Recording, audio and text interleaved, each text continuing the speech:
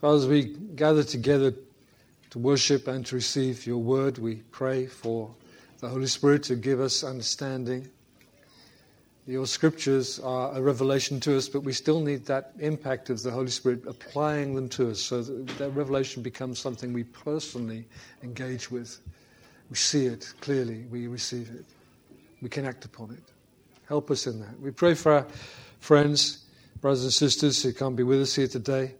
Thank you that Ron is with us today, recovering from illness. Thank you, Father.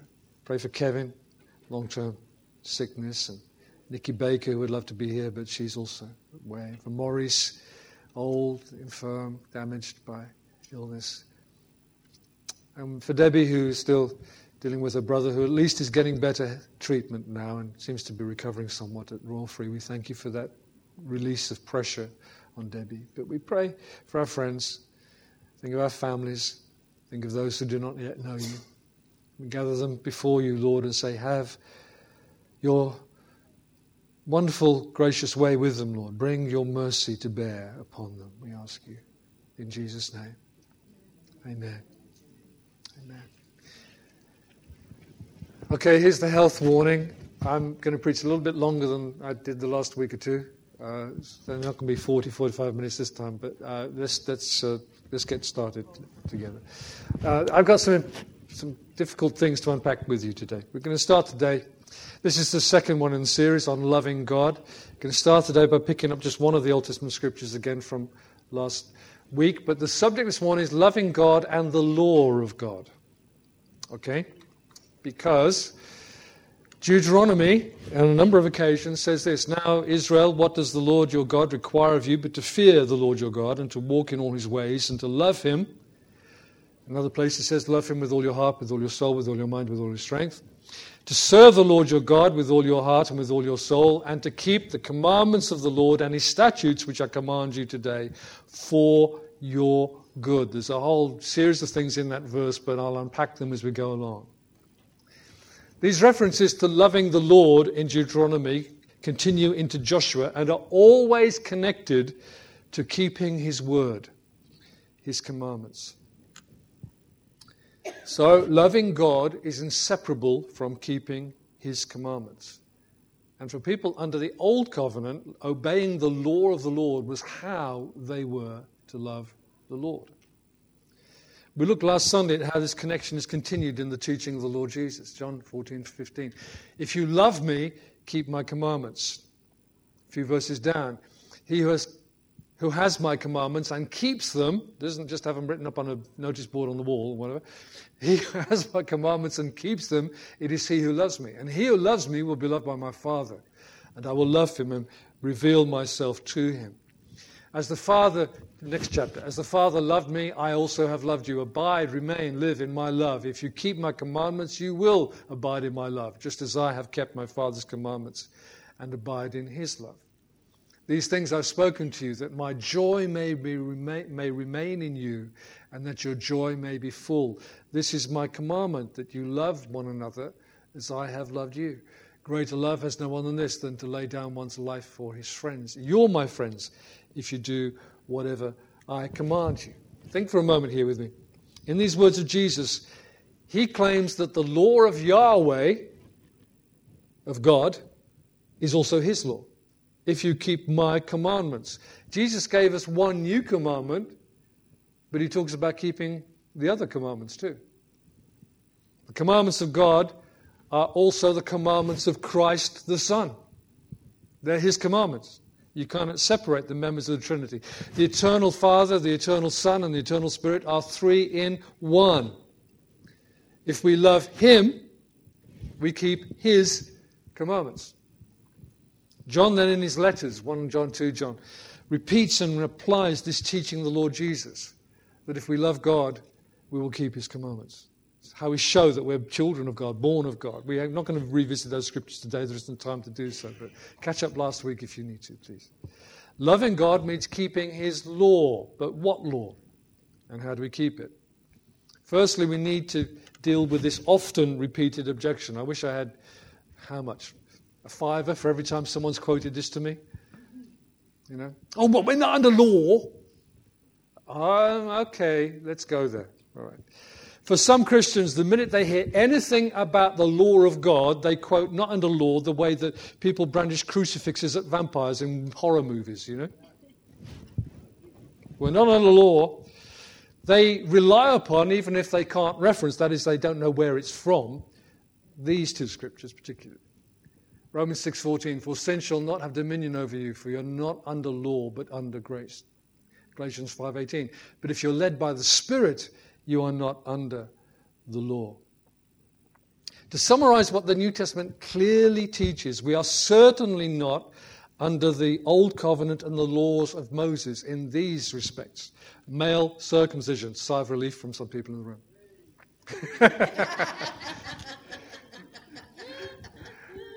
Levitical rules, sacrifices, that should be festivals, not festivals. Festivals, regulation. We are not under those laws that were given by Moses to the people of Israel. We're not under food laws either. And I could go through and prove all this to you. But we're not under the civic laws of Israel or the ceremonial laws of Israel given by the Lord through Moses. In Acts chapter 15, the apostles and elders met in Jerusalem to consider this problem. There were Gentile believers. They were not Jewish people. The men weren't circumcised. They didn't keep the food laws. What were the apostles and elders of the gathered church, and Antioch as well, which is a great church by then too, going to say to these Gentile believers? Because there were people who wanted them to be circumcised, to keep the laws, to obey the food laws, to keep the Sabbath, and all the rest of it. So they had a conflab together. We call it a council, but there you go.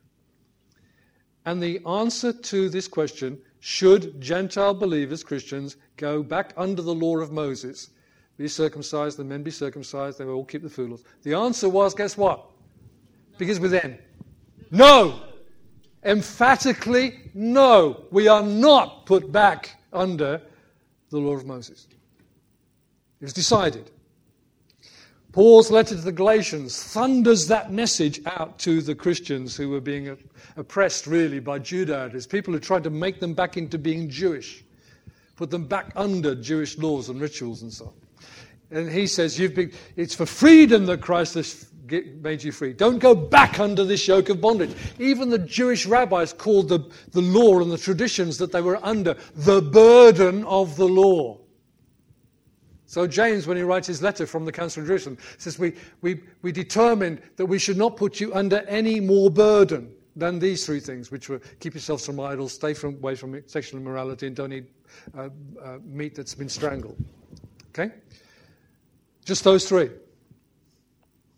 None of the rest of the Old Testament's law was to be given. So, and yet we are told, if we love the Lord, we'll keep his commandments. Well, what commandments then? What law is it that we are still connected to? It is, my friends, the moral law of God. It is what the Ten Commandments point to, but are not in themselves, but they point to it. The Ten Commandments are summed up, even in the Old Testament, into two overriding commandments. Two. You shall love the Lord your God with all your heart, with all your soul, and with all your strength. And you shall love your neighbor as yourself. The Lord Jesus taught clearly that all the law and the prophets were summed up in those two commandments. How we relate to God and how we relate to other people, to the rest of humanity. On those two commandments depend all the law and the prophets. The Ten Commandments put some flesh on those. Okay? Let me just read them from here rather than the whole thing. You shall have no other gods before me. You shall not make unto you any graven images, idols. You shall not take the name of the Lord in vain. Remember the Sabbath day to keep it holy. Honor your father and mother. You shall not kill. You shall not commit adultery. You shall not steal. You shall not bear false witness. You shall not covet your neighbor's house or his possessions or anything that is your neighbor's. Now, those scriptures there, Ten Commandments, let me just get down here.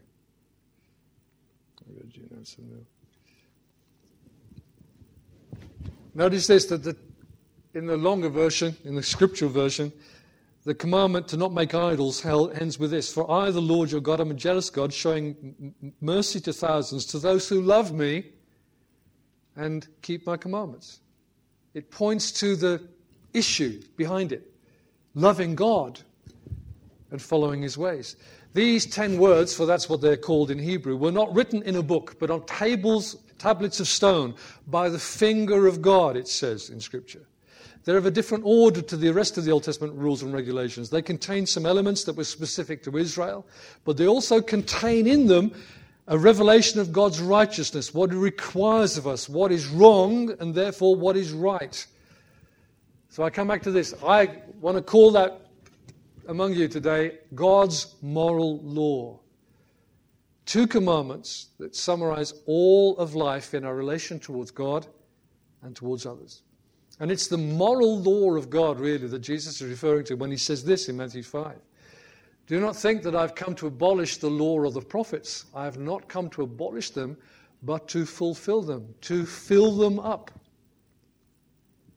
Here's the standard. Jesus said, "I've come to complete the standard. For truly I say to you, until heaven and earth pass away, not one iota, not one dot will pass from the law until all is accomplished." In Hebrew, you have consonants, like P and N and S, and you don't have letters for the vowels. You have little mark dots, dashes, lines that tell you what goes between those two consonants. And Jesus says, not one of those marks will pass away from the law until all is accomplished. It is the moral law that Paul speaks of in Romans when he says this: the law is holy. The commandment is holy and just and good. Or in the next verse he says the law is spiritual. It's from the Spirit. The law is good and was given for our good. Do you know where the first law is in the Bible? Genesis 3. Well, 2 and 3. You can eat of every tree in the garden, but of that tree, the tree of the knowledge of good and evil, you must eat. For in the day you eat of that, you will die. He gave them one law. Was that law good? Yes. Yeah, because God was keeping them from death. Yeah. The day you eat of that, you're going to die, and you'll continue to die, and you'll really die. That kind of thing. Satan deceived them into thinking that restriction kept them from something good. You'll be like God, you'll know what he knows, and so on. No, that command was for their good. God is good, and his law is good. Yeah. I'm saying it ahead of my notes, but we'll say it again in a minute. When Paul says those things about the law, he's echoing the words of the Psalms, where God's law is spoken of in this way. I haven't written all these out. It would take too long. The law of the Lord, this is Psalm 19, verse 7. The law of the Lord is perfect, converting the soul. The testimony of the Lord is sure, making wise the simple. The statutes of the Lord are right, rejoicing the heart. The commandment of the Lord is pure, enlightening the eyes. The fear of the Lord is clean, enduring forever. The judgments of the Lord are true and righteous altogether. They are more to be desired than gold. Yes, than much fine gold. Go and tell someone in the city of London that tomorrow. Sweeter also than honey and the honeycomb. Moreover, by them your servant is warned, and in keeping them there is great reward. There's a much longer version of that sort of writing in Psalm 119, which you're scared to even touch. Just read it in chunks. You'll get through it. Here's my headline. God is good. You don't have to do the all-time thing. And his law is good. For our good, to keep us from harm. The whole world, and not just Israel, is accountable to God's moral law. Not the regulations which were Judaic for those people, but the whole law is given as an illustration to the world of what is good and what isn't good. And so, since God's law measures and defines what is good, Romans 3 verse 19, we know that whatever the law says, it says to those who are under the law, that every mouth may be stopped and that all the world may become guilty before God. It didn't say just Israel and the Jewish people. God's given his law so that something is highlighted to the world about what is good and what is not good, and therefore what is pleasing to God and what is not pleasing to God. What is helpful and what is harmful. What is righteous and what is wicked. And the world is held accountable to God's law when they understand God's law. You say the moral law, the things that matter about this relationship with God and with one another, all of the issues that are Old Testament, and people say, oh, that's the Old Testament, David. Here's my headline. All of those are confirmed in the New Testament scriptures. All of those issues, those commandments, they're confirmed, they're reaffirmed in the New Testament. We are still to love the Lord our God with all our heart, with all our soul, and with all our strength, and keep his commandments. Jesus taught it. And lying and stealing and killing and defrauding are all again held up to the light and declared in New Testament scripture to be wicked, to fall short of the glory of God. These things are repeated. And if you're going to be embarrassed, cover your ears, but let's talk about sex for a moment. People wish to dismiss God's law, what God's law says about sexual behavior. Oh, that's just the Old Testament. We're not under law, we're under grace. Well, those boundaries of what is right and wrong in sexual behavior are all restated in New Testament scripture. Fornication, adultery, homosexual sex, even gender confusion. What the Old Testament law prohibited, the New Testament still holds up as being not good. Not right. When governments and others are forced by our Freedom of Information Act, which we have in here and we have in America, to publish something they'd rather not publish, they go through a copy before it's released and redact sections, and they look like that. Whole words and sentences are blacked over, because nowadays you can do it digitally. You don't have to sit there with a fountain pen or something. And there are many people today who want to redact the Bible. They want to ignore what the Old Testament scriptures say, but it isn't just Old Testament scriptures, what the Old Testament scriptures say about sexual practices and other sins. But if you're going to use a redaction pen on the Bible, you've got to go from the very beginning to right to the very end, because these things are written through Scripture, because it is God's word on the subject, including some of the teaching of the Lord Jesus himself. The Scripture references to sexual behavior are not Old Testament law, which is wiped away by the gospel of grace. They are repeated in the New Testament. Now, working a different way, Thomas Jefferson, who was an American president in the early 1800s, he went. There's a thing that they call Jefferson's Bible. It's a way of saying it, really. Thomas Jefferson went through the Gospels, not the whole Bible, through the Gospels, and he literally cut out the parts he agreed with and pasted them into a journal, and then he had that published in 1820 as a book. He excluded everything where Jesus was referred to as being God, the deity of Christ, and to all the miraculous and supernatural things, healings, miracles, and the resurrection of Jesus. And he put out, this is the real life of Jesus, and this is the real teaching of Jesus. And so this is not Jefferson's Bible. This is what was left when Jefferson took the bits he wanted. All right? And that's what people are doing to the scriptures today, blocking out what they don't want to hear, snipping out what they do want to hear. All right? Okay, here's the headline. Grace does not erase truth. Grace keeps and obeys the truth. We're not empowered by the gospel to go against what God has said is wrong. We're empowered by the gospel to do what he says is right.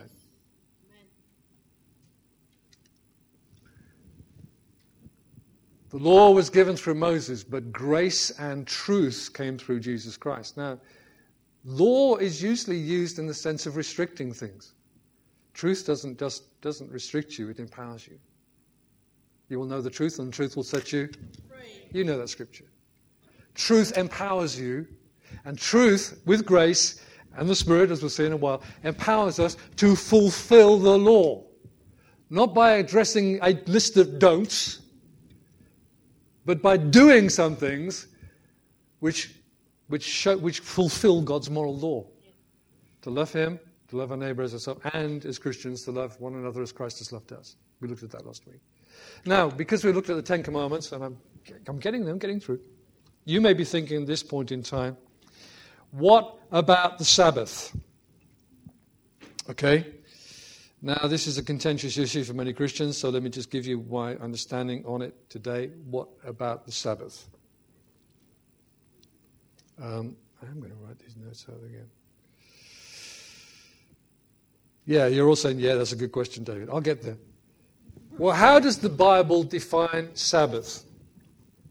You shall work 6 days, and on the seventh day you will rest. For on the seventh day God rested from his labor. He made the world in 6 days, and then he rested on the seventh day.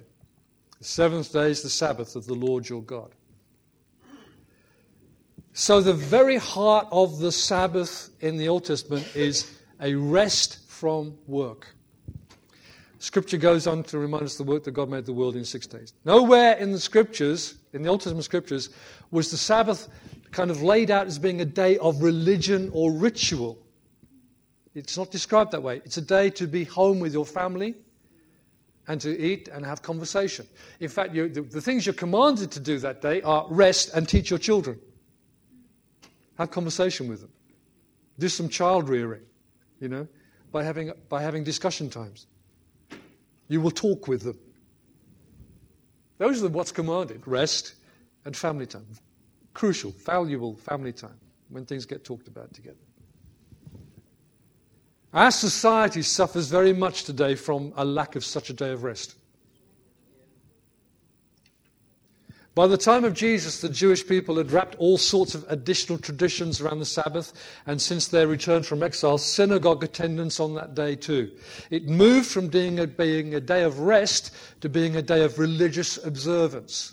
But that's not how God defined it originally. Jesus broke their Sabbath rules. He didn't break Scripture. He broke their Sabbath rules. But when he did so, he declared himself to be the Lord of the Sabbath. Sabbath's mine. I'll do with it what I want to do with it. Yeah? That's what he's saying. Sabbath belongs to me. Again, Jesus is God. Jesus is Yahweh. The Sabbath is his. He decides what's appropriate on the day of rest. The Jewish people to this day, of course, continue to worship God on the Sabbath, and the Seventh-day Adventists, let me break that down for you. They're Seventh-day because they worship on Saturdays, and they're Adventists because they believe in the return of Jesus. I'm a First-day Adventist. I worship on the first day, and I believe that Jesus is coming back too, all right? They say not only that they believe they should do it, but they believe all Christians should do it, and we're not really very good Christians if we don't do what they do, which is worship on the seventh day. I believe the pattern of Scripture is this: you're free to choose the day. If you want to do your preaching and teaching and worshipping on the seventh day, go ahead, do it. But that's a matter of conscience and choice, not a matter of you're not obeying the law doing that. All right. But Jesus was raised from the dead on the answer is first day of the week, and we see in the book of Acts a kind of double pattern emerging. We say, oh, you see, they went to the synagogue on the Sabbath. Yes, they did, because everywhere they went, Paul and his entourage took the gospel first to the Jewish people. Excuse me. Where were they? Where could you find them? You could find them in synagogue on the Sabbath. So when they entered a town, for the first week or two or more,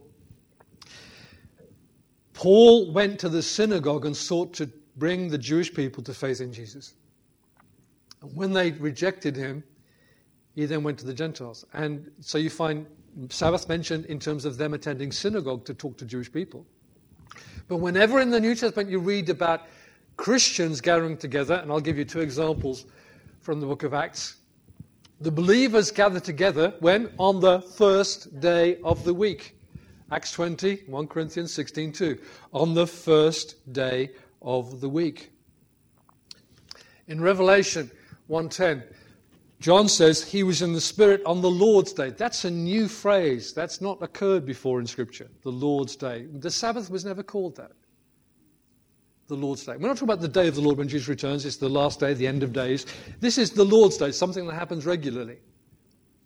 And if you go through, and I didn't print any, but I will if you want some, if you go through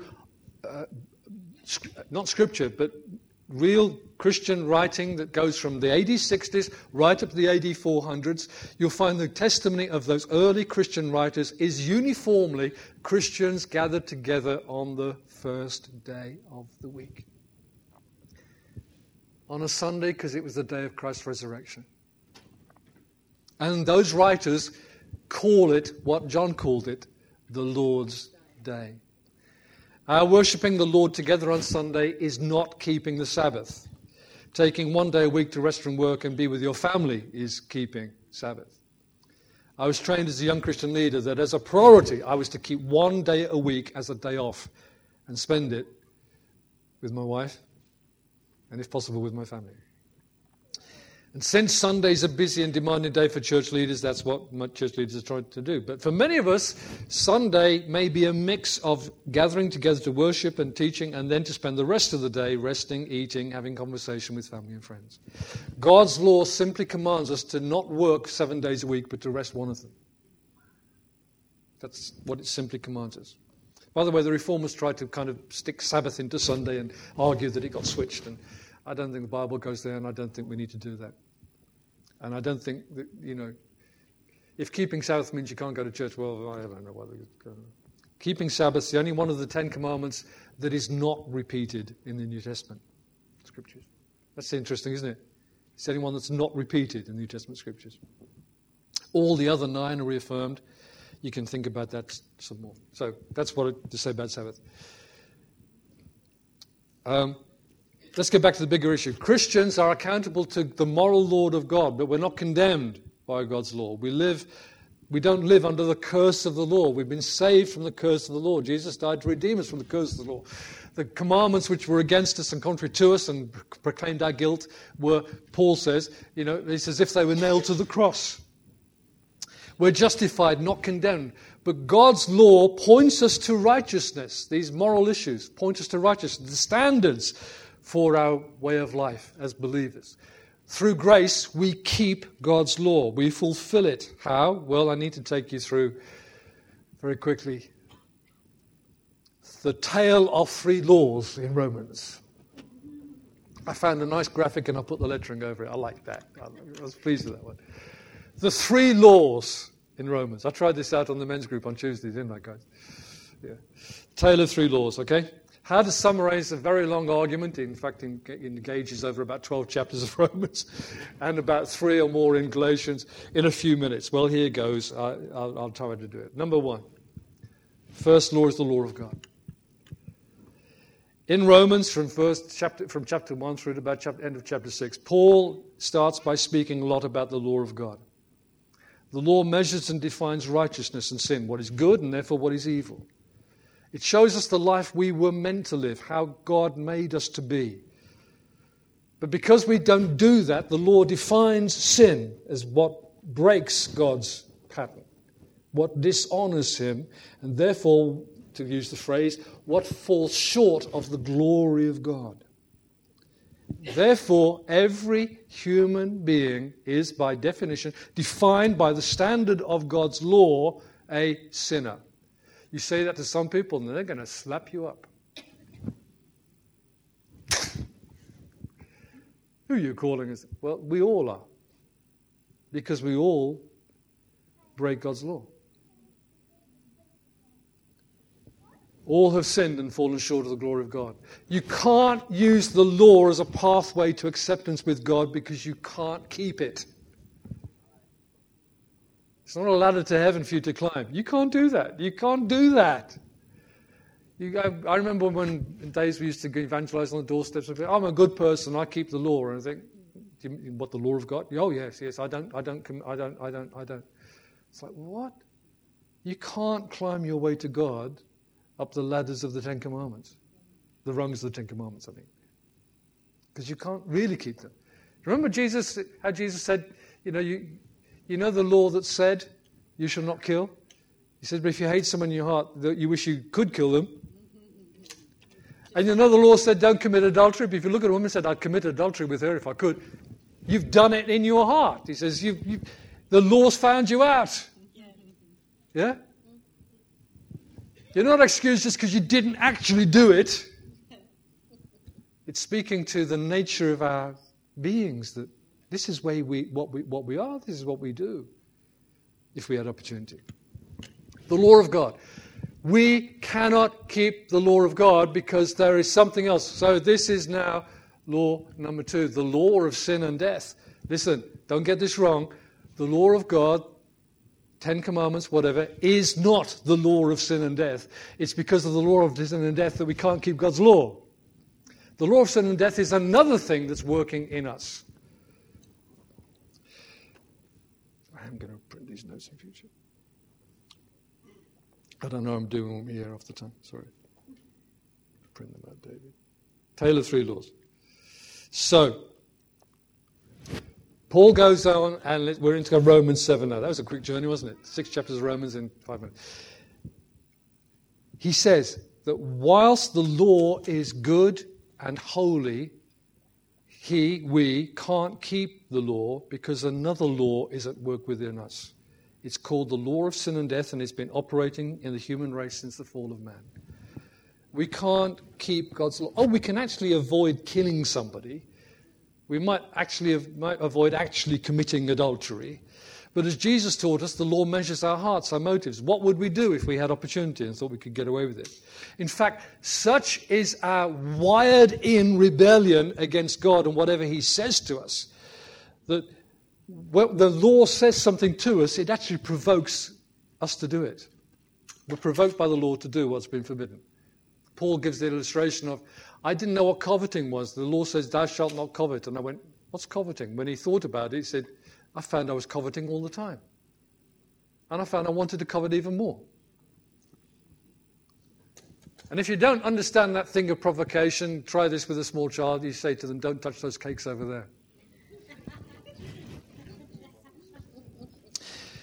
That is why by the works of the law, Galatians 2 verse 16, no flesh, no human being will be justified. You cannot justify yourself by keeping the law. We can't be justified because, humanly speaking, we can't do it. It measures our unrighteousness, our failure, not success in pleasing God. Now, Paul was, of course, a deeply devout Jewish man. In fact, he was a leader of the Jews and he was well learned. He was like a professor of the law. He loved the law and he wanted to please God. But here he is in Romans 7 describing a struggle that he found within himself. I know the law. The law is good. The law is holy. The law is pure. But I can't do it. The more it gets beyond just, events into my heart and my motives, the more I'm measured and I'm found to be a man of sin. Here it is in Romans 7. I find then a law that evil is present with me, the one who wills to do good. For I delight in the law of God according to the inward man. But I see another law in my members, warring against the law of my mind, and bringing me into captivity to the law of sin, which is in my members. We need help. God has given us his good law, but we can't keep it. The power to do it isn't in us. In fact, we're wired to rebellion. Therefore, no wonder that Paul cries out at the end of Romans 7, O wretched man that I am, who will deliver me from this body of death? That's quite a cry, isn't it? Who's going to deliver me from this body full of sin, this heart that's full of sin? But the answer begins in the next verse. I thank my God through Jesus Christ, our Lord. In the very next verse, the answer begins. And it goes on into chapter 3. Romans 8 and law number 3. We discover a third law that breaks the deadlock between the law's demands and our inability. It's called here in Romans 8 the law of the Spirit of life in Christ Jesus. It's quite a mouthful, isn't it? And I checked the Greek, and it's no easier in the Greek than it is in the English. It's the Spirit of the law of life in Christ Jesus. The law of the Spirit of life in Christ Jesus. I'm going to read it to you. Romans 8, verse 1 to verse 9. There is therefore now no condemnation to those who in Christ Jesus, who do not walk according to the flesh, according to that fallen human nature, but according to the Spirit, capital S. They're following the Holy Spirit who's at work with them and in them. For the law of the Spirit of life in Christ Jesus has made me free from the law of sin and death. That thing that works in me that means I can't obey God. God did this by sending his own Son in the likeness of sinful flesh on account of sin. He condemned sin in the flesh, that the righteous requirement of the law might be fulfilled in us. Now get that? That we might live up to the measure, the standard that the law asks of us. The righteousness of the law might be fulfilled in us who do not walk according to the flesh, fallen human nature, but according to the Spirit, capital S. For those who live according to the flesh set their minds on the things of the flesh, but those who live according to the Spirit, the things of the Spirit. For to be fleshly minded, carnally minded, is death, but to be spiritually minded, following the Spirit, is life and peace. Because the human fallen mind, the carnal mind, is enmity against God. It's always at odds with God. For it is not subject to the law of God, nor indeed can it be. So then those who are in the flesh cannot please God. But you're not in the flesh, but in the Spirit, if indeed the Spirit of God dwells in you. And way back in Romans 3, verse 27, Paul talks about the law of faith. That's another way of describing this change, this third law that's at work in us. How we're saved by God's grace and power, authority, through faith. So let's go back where we started, Romans 6. Remember that? You're not under law but under grace? Here it is in context. I'm going to read it to you.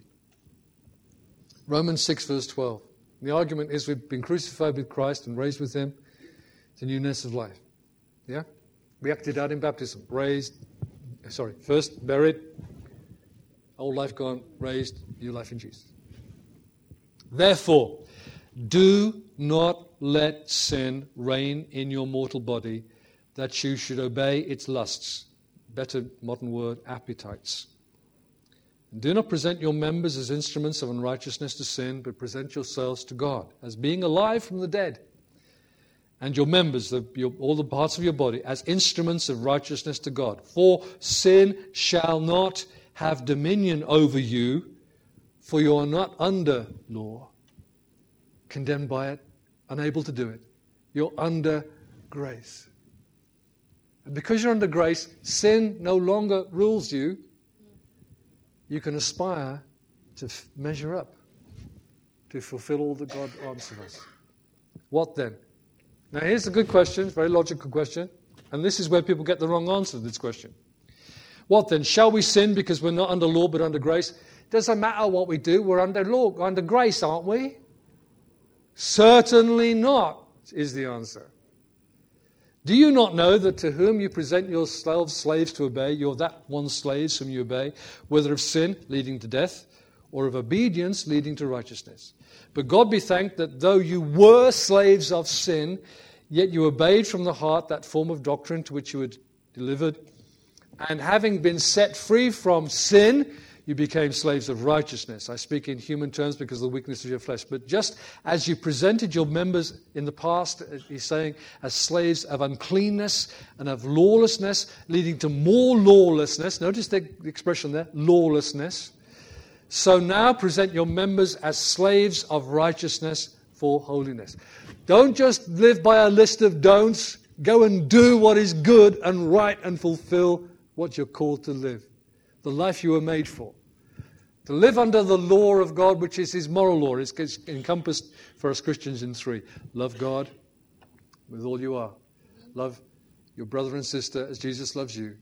Love your unbelieving neighbor and the rest of the people around you as you love yourself.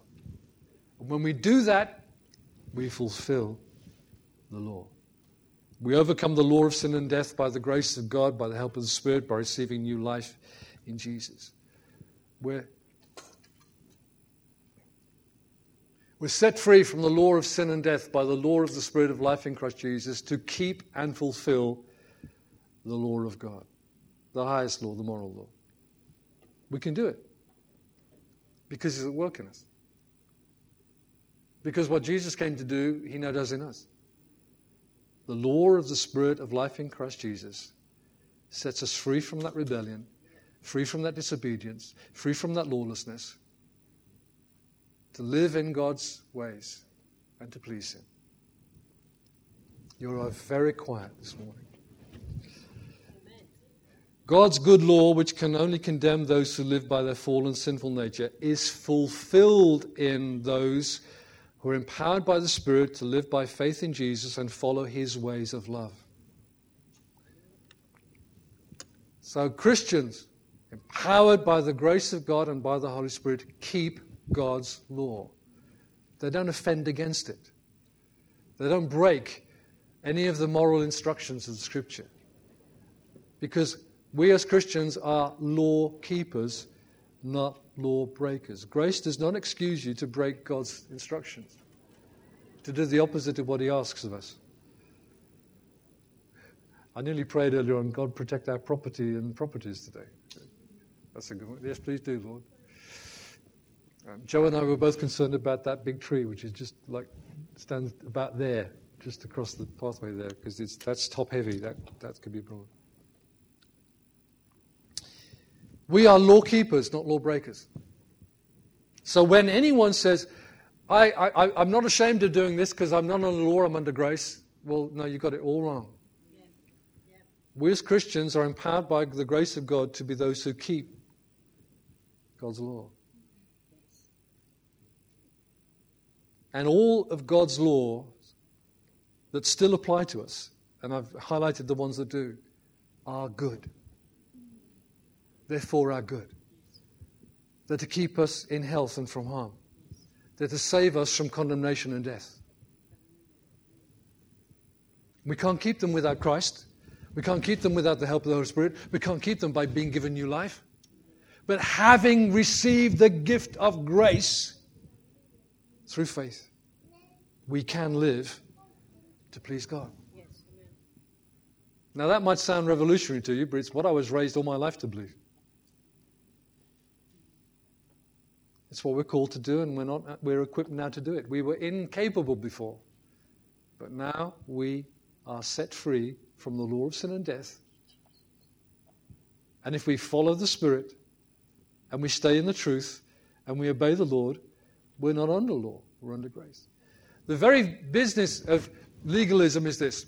I've got this list of don'ts, and interestingly, when I was a kid growing up, sadly, let me just be honest about this, the Pentecostal church was, in many places, very legalistic. They didn't just have like 10 commandments, they had about 20. Including, you shall not wear jeans, and you shall not go to the cinema, and you shall not dance, and you should, Anybody remember those days, any of those things? Yeah? All that kind of legalism? So Christianity was defined as a list of don'ts. Oh, Lord, what a horrible idea. Now, some of those don'ts are good sense because they keep us from harm, especially the Ten Commandments, all right? Let's not just be, some of the others didn't matter at all, but some of them. But Christian life is not defined by a list of restrictions. It's defined by freedom now to live as we could never have lived before.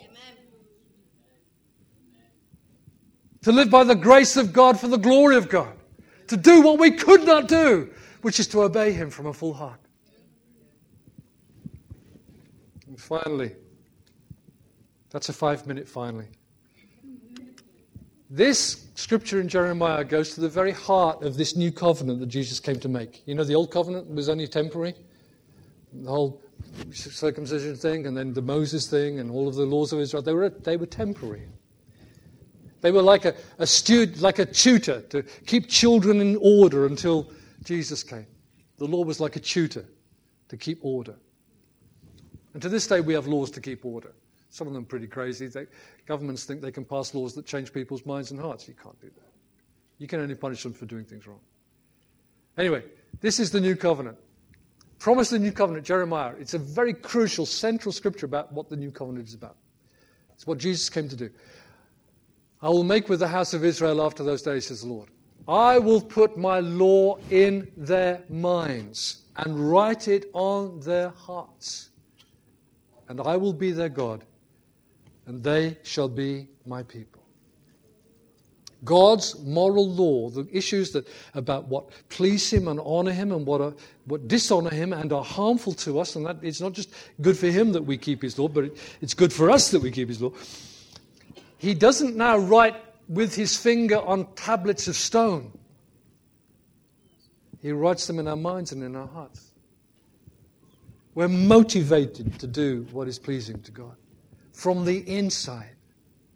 Not by a list on the wall, but because these issues, these core issues of what is good and what is not good, are written into us. We have consciences that tell us what is good and not good. But our conscience, which was once even maybe dead or maybe only half dead when we were unbelievers, is now made alive. Now, don't do what you know to be wrong, because your conscience gets damaged when you do that. And if you keep damaging it, it can be like it's burned. It's burned by fire, because you keep doing the thing you know to be wrong. It's written in the hearts of New Covenant people. His law written in us, so we can keep it. We can, more than just keep a list of don'ts, we can fulfill what the law was really pointing to. A life of love to God and love to others that does no harm to others, because we would not wish them to do harm to us. When we follow the Spirit, when we follow the law of love, we will be fulfilling God's law. So in Romans 13, here's Paul summing up this argument, the three laws and what that produces in us. The third law, the law of the Spirit of life in Christ Jesus, sets us free from the law of sin and death, so we are connected again to God's good law. He issues our good. Romans 13:8. Owe to no one anything except to love one another, for he who loves another has fulfilled the law. For the commandments, you shall not commit adultery, you shall not murder, you shall not steal, you shall not bear false witness, you shall not covet. And if there's any other commandment, all are summed up in this saying, namely, you shall love your neighbor as yourself. Love does no harm to a neighbor, therefore love is the fulfillment of the law. Going right back to Romans 2, that's what Paul meant in Romans 2 when predicting where he was going with this argument. He says, Gentiles who do not have the law, who by nature do the things in the law, although they don't have the law of Moses, are a law to themselves. They show that the law, the work of the law, is written in their hearts. Now, if Paul's saying that about somebody, that's a new covenant person. They're a believer, they're a Christian. They show that God has written his law in their hearts. So they're by nature doing things they didn't even know about, because they were never raised that way in the Old Covenant. He's speaking of Gentile Christians who have God's law written in their hearts. Loving God is inseparable from keeping his commandments. The Lord through Moses put those two things together. Jesus puts them together. His disciple John repeats and applies the teaching of Jesus. Jesus did not come to take away the moral center, the core of God's law. But through faith in Jesus by the Holy Spirit, we receive new life so we can live within his good and perfect law. Yes. We're set free from the law of sin and death. Our hearts are tuned to love and obey God and also to love others. When we follow the Spirit and God's law of love, including the new commandment of Jesus that believers love one another as he's loved us, we find ourselves fulfilling his commandments. We're not checking a don't do list. That's merely legalism. So I want to ask you two questions, and I've done this a lot quicker than I thought, but I've been talking too fast probably. First of all, someone may be sitting here feeling really quite, oh my goodness, look, what is he talking about?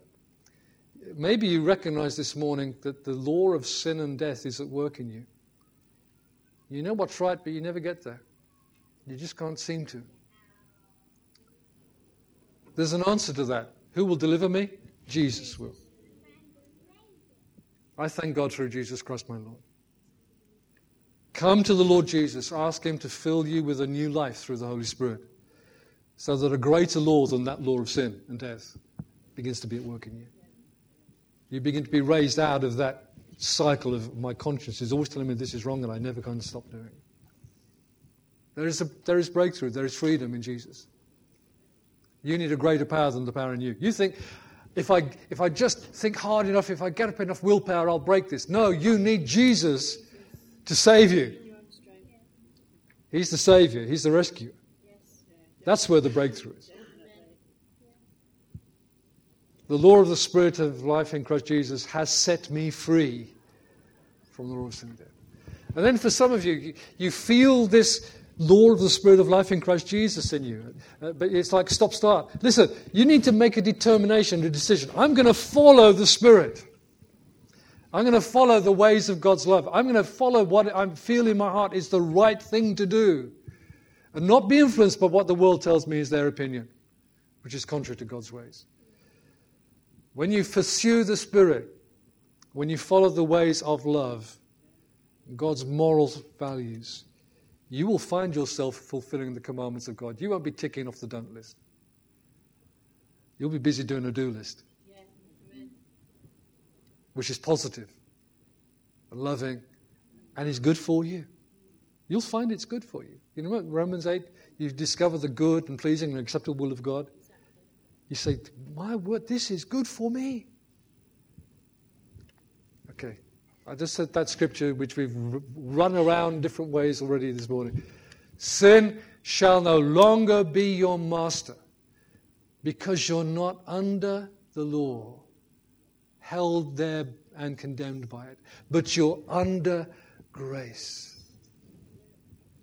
We're set free from slavery to sin, but we've become slaves of God, slaves of righteousness. We're set free and empowered to love Him and compete to keep His commandments. And for us, they come down to, they're not even 10, they're 3. Love God with all our being. Love one another as believers as He's loved us. And love our neighbors, those who are not believers, they're not our brothers and sisters. Include your family as we love ourselves. Let's pray together.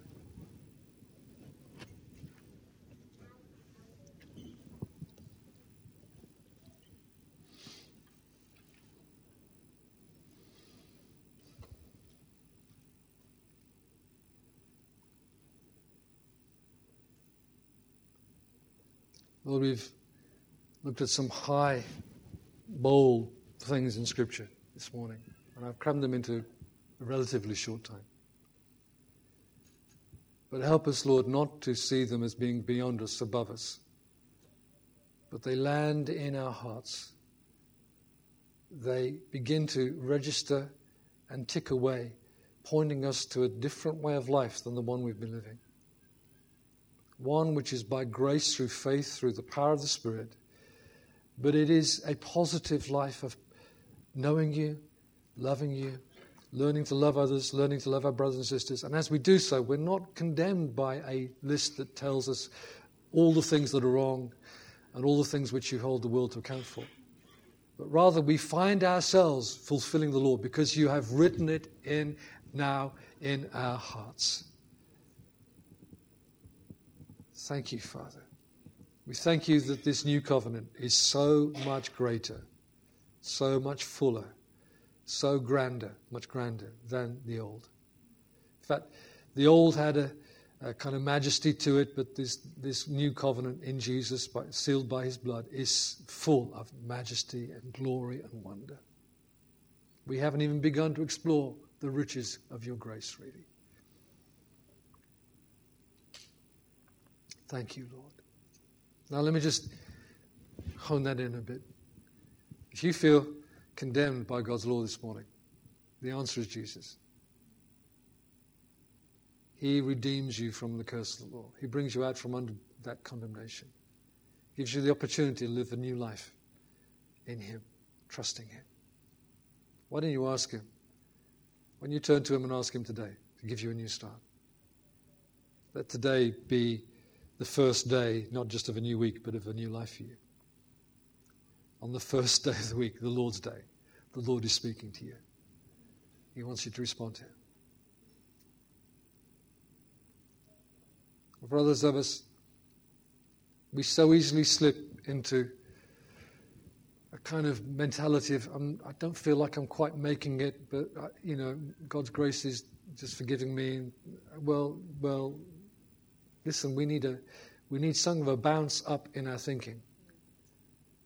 We need to stop looking at what's underneath the trampoline and look what's further up in the air, wider view. The wider view is, sorry, that's a hopeless analogy. The wider view is the law of the Spirit of life in Christ Jesus has set me free from the law of sin and death.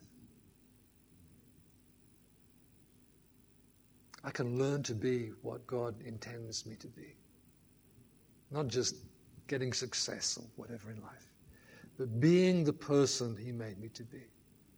Full of hope, full of love, full of faith, full of grace, full of the Holy Spirit. Fulfilling his law, not by ticking a list, but by following the Spirit and the way of love.